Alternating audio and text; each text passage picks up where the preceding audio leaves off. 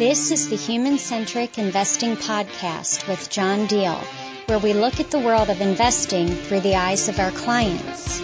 Take it away, John.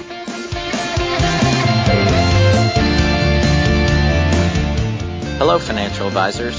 This is John Deal, Senior Vice President of Strategic Markets at Hartford Funds. Welcome to episode 30 of the Human-Centric Investing Podcast. Joining me today again on the podcast is Jill Slomski, President of Niche Team. Jill, thanks for joining us again. Well, thanks, John. It's good to be back. We love this topic. So today we are going to continue, as I promised, our discussion about accidental sabotage, the things that financial advisors may be doing without even realizing it, that may be damaging their efforts to strengthen or build relationships with their female clients. This is part 2 of our conversation, so if you missed part 1, you may want to go back and listen to episode 29 before you listen to this episode. And also, as a reminder, there is a link in the show notes to the accidental sabotage workbook that accompanies this topic.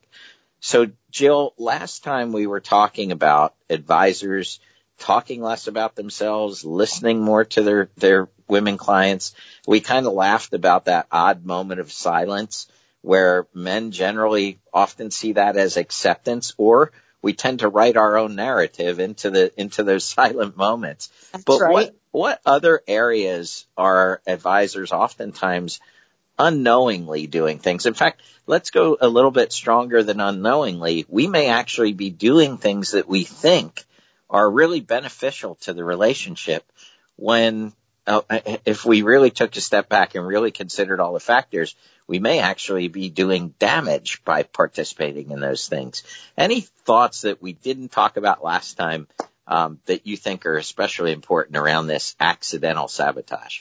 Absolutely, John. And the thing is, we really do want to stress the fact that it's accidental. No financial advisor would enter into a relationship and be doing these things knowingly, right?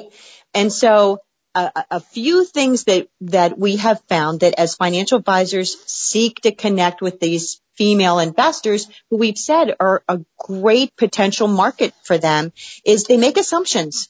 They make assumptions based on a woman's age or a woman's marital status. And boy, oh boy, the 4 of us were involved in writing this, and all 4 of us were women, and not one of us fit any of those stereotypes, not one. And so as we were building this all together, we could understand that, if an advisor is trying to say, well, if this person's single, then or if they're in their early 60s, they're certain to be retiring. And so you don't want to make any of those assumptions, which is why that communication piece that we talked about on the first part of the podcast is so important, getting to know her, that it's about the female investor. It's not about the FA selling themselves. Yeah, no, the assumptions that people make, especially you mentioned that, a single woman versus a single man. If we just pause to think momentarily about how our views might be shaped by, kind of the biases that are built in culturally, right? And, do we assume that woman has children where she very well may not, right? Or do we assume, as you said, that this woman is definitely going to retire, or maybe she was newer in the job market, or whatever it may be?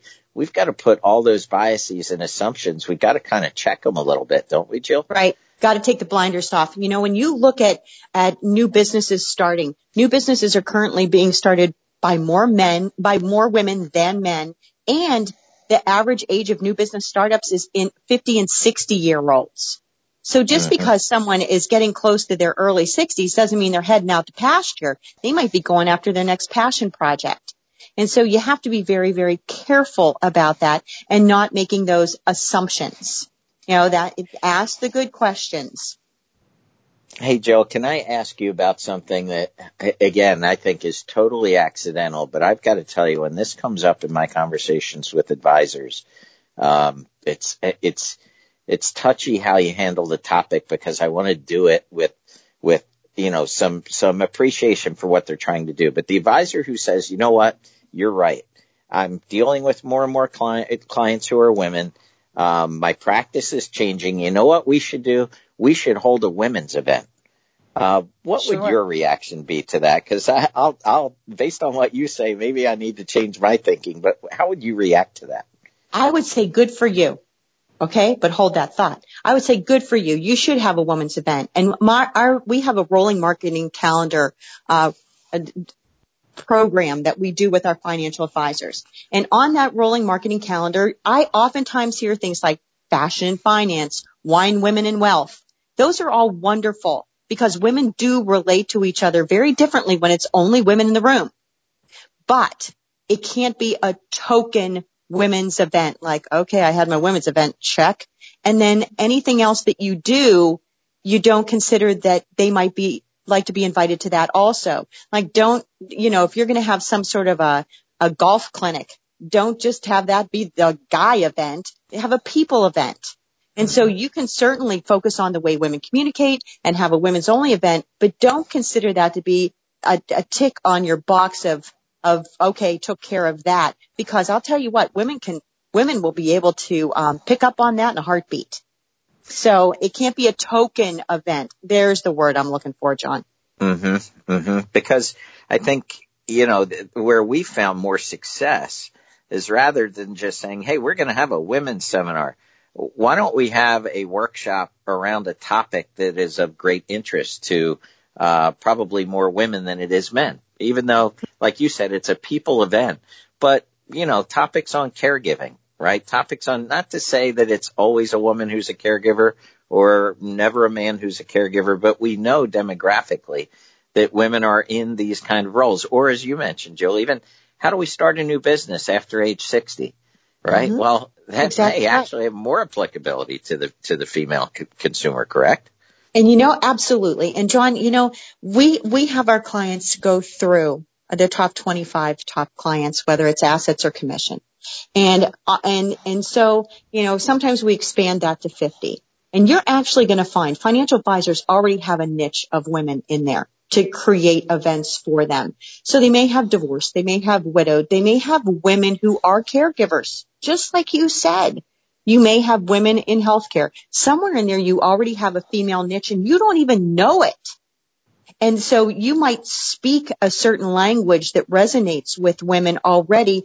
With a little bit of analysis, you'll be able to hone in on that and create engaging ways for you to relate and communicate other than an annual review. And the other thing that's pretty phenomenal about women is they usually, they love doing things in groups. Yes. And they will refer you. So if all of a sudden you have an event and it's talking about, how to reduce stress for the caregiver and bring your friends, they refer 3 times more than men. So you can actually, with some very intentional efforts, really grow your business with people who communicate your value to other people and bring the assets that we know are coming and that are transitioning to women over the next 5 to 10 years. It's a win for everyone with very minor changes. So, but let's go back to the stereotypes, John, because I think that we do these things without knowing it. Right. I remember going to buy a car with a friend of mine. I'm a single mom. And so a friend said, I'll go with you. And the friend was a guy. And so I'm standing on a car lot and the only person that the car salesperson was talking to was my friend. And he could feel the fact that I was so frustrated.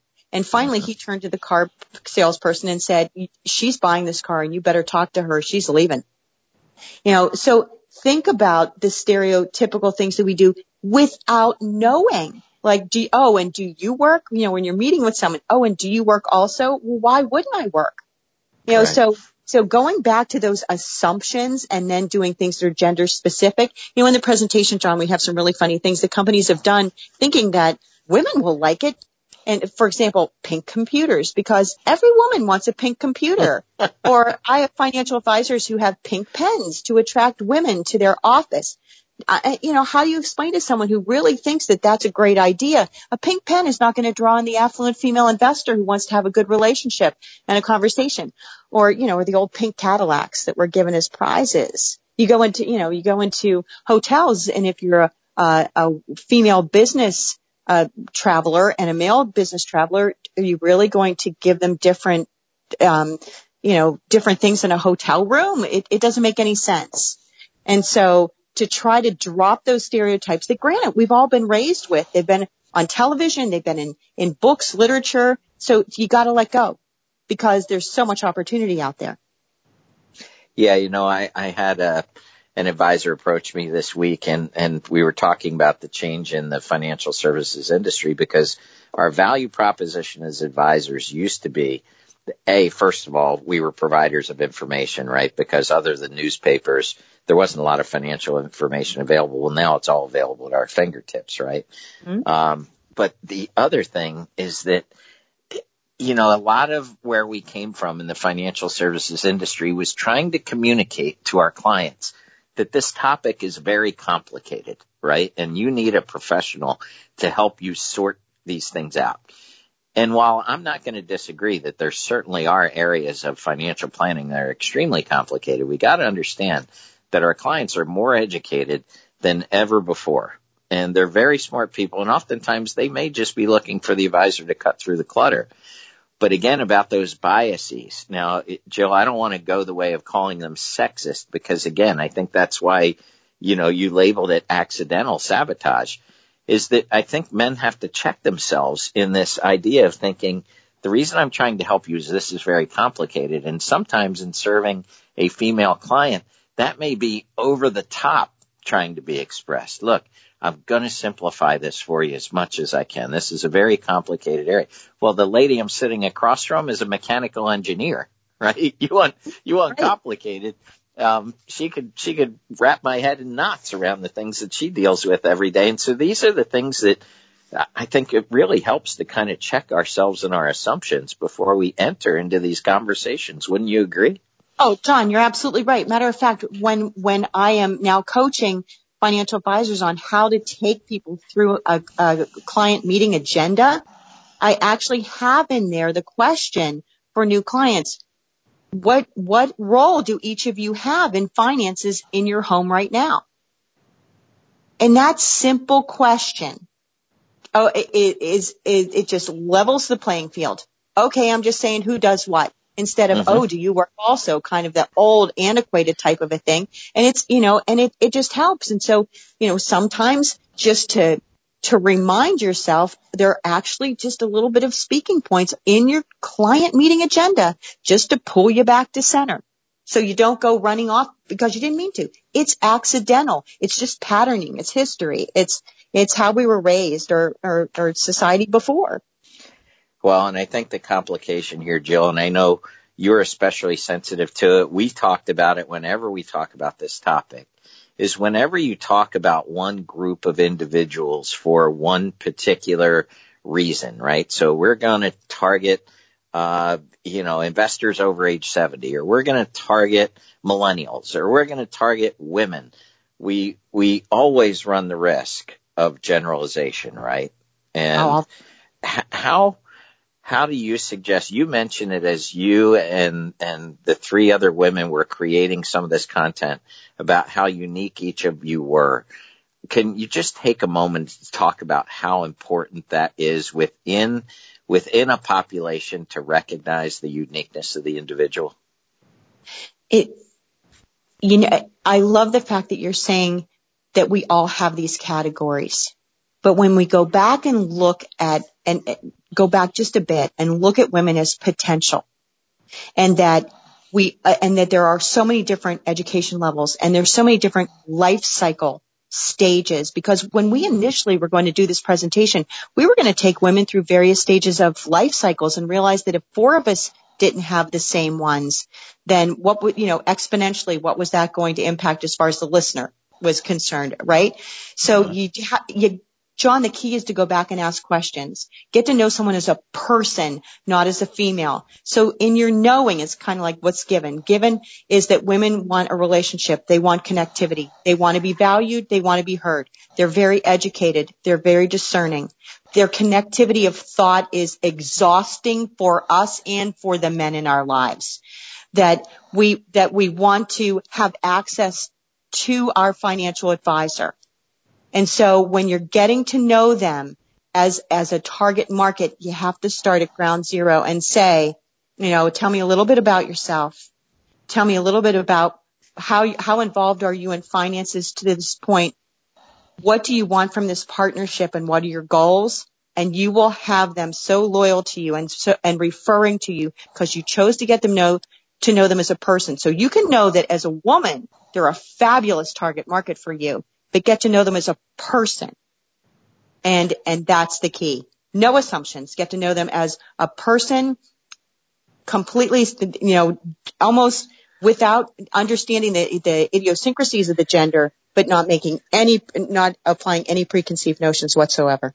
So I would think, Jill, in hearing you say that patience may truly be a virtue, right? In the advisor that is trying to come to a productive relationship with a client, right? Right. And patience, and I think it's really important, John, that it's patience with the new client, understanding the value in the long term, but also patience with yourself. That as you sit down with that female investor with this newfound knowledge that potentially you've been accidentally sabotaging relationships in the past, that you're going to do a better job, that if you did stumble over a question or if you did ask something and it felt uncomfortable to you, but may not have been heard in an uncomfortable fashion, that this is worth it.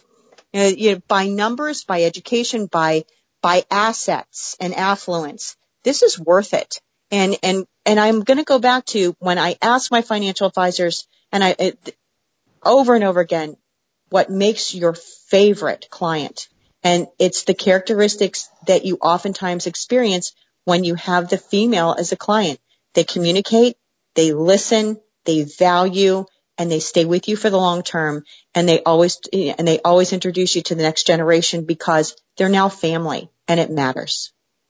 And I think, Jill, I think it was in our previous podcast episode, we were talking about decision bracketing and how women are concerned about how their decisions may impact a more extended circle of relationships, if you will, than maybe a male client would. And I think one of the hypotheses that I've heard from the researchers that we've worked with, and I just wonder if you would validate this, is that, again, nothing's ever written in stone, but the researchers shared with me that oftentimes women will take longer to make a financial decision because of a couple of things. One, that extended network does kind of tie them up a little bit in making sure that they can be as confident as they can in the decision. And secondly, they told me that women are much deeper researchers than men are. So they will vet their decisions, not just online through online information, but they'll vet it through their friendship network, people that they trust. They'll ask them what they think. They'll come back. They'll go back to the advisor. The advisor may answer some of those concerns or questions. They will then take what the advisor told them and re-vet it again through that network before coming to make a decision. Whereas oftentimes, generally speaking, men are a little bit more sporadic, a little spur of the moment, a little more, let's go do this. And, at least in my experience, I think advisors have to be prepared for that a little bit. Is that something that you would generally agree with? I do agree with that. Women do go through that process over and over and over again, and it's exhausting to the FA and it's exhausting to women. But they're looking for the perfect answer because their level of care. Mm-hmm. And so what we have another practice tool for our financial advisors, and it's a funnel. And on it we have 20 of our current prospective clients who have money in motion in 6 months. And I oftentimes have, people sitting, they're only allowed to be on there for 6 months. And so we have 20 people who have money in motion, whether it's inheritance, rollovers, sale of property, and it's how do you get them off of that funnel or off of that strategic pipeline? And when it's women, we always suggest phrases that resonate with women. And it's a matter, and so, for anyone, we say our next step. Just tell them, okay, our next step in getting you ready to retire is this. For women, it's a matter of, we know you're very busy and let's take this off of your list. Uh-huh. Because women have this connectivity. They have these to-do lists. They're trying to make perfect decisions in the present and in the future. And so to motivate women, to let them know that they've been understood by the advisor, to say, we've had this is what we have agreed is good for us for right now. We can make modifications in the future. Let's get this taken care of. Let's get this off of your list. I will take care of this, and you can take care of the rest of the things that you have under your care. And it makes a difference, but it does take longer, but that patience is worth it. You know, the rewards for the client and the rewards for the advisor and their business is pretty significant. So, Jill, in summary of the past episode that we just recorded and this current one that we're talking about today, if I'm an advisor, I'm listening to these two podcasts and I can see some of the things that I've been doing I may need to change, so on and so forth. But what is, you know, if we summed it all up, what are a couple, maybe one or two bullet points that you would say are the most important things out of all this information that advisors really need to be thinking about as we really attempt to strengthen and build relationships with our female clients? What are those key points you would say in summary? Well, number one, it's about the female client. It's not about you. Don't sell her anything. Get to know her and what's important to her and share some information about you and why you are doing what you're doing and a little bit about your personal self. Number two, communicate wisely with those female clients. Remember that they take a little bit longer to process information, but it's not because they can't pick up on what you're saying. It's because they're assessing the impact. And when you're communicating with those women, make sure that you're not making assumptions that they're not in charge of the finances. And please remember, do not misinterpret silence for acceptance. And lastly, please remember that women want to be treated as individuals, not as a category, that they have various needs and interests that cannot be put into an age group or into a marital status. And so get to know them as a person. It takes a little bit of time, but the rewards for both the client and for the financial advisor are significant. And Jill, I know we're developing this material into materials that advisors can use. We'll develop them into presentations that we may be able to give to a given team or an office. We'll have your thoughts and practices and a worksheet and summary white papers. And so we really look forward to kind of learning from you throughout those presentations and those materials. So on behalf of Hartford Funds, Jill, I just wanted to thank you for your participation in helping us and helping advisors really think about how we better serve our clients going forward. Well, thank you, John. It's been a great process, and we hope that the work that we've done really does make that big positive impact on advisors' businesses and most certainly on the women that they serve. And for all of our listeners today, from all of us at Hartford Funds, we want to say thanks for listening to the podcast, and we will talk to you again soon on the next episode of the Human-Centric Investing Podcast. This podcast is intended for use by financial professionals or in conjunction with the advice of a financial professional. It is intended to be educational in nature and should not be construed as individual investment advice or a recommendation or solicitation to buy, sell, or hold any security or to adopt any investment strategy. It does not constitute legal or tax advice or fiduciary advice pursuant to ERISA rules. Jill Slomski, Niche Team LLC, is not an affiliate or subsidiary of Hartford Funds.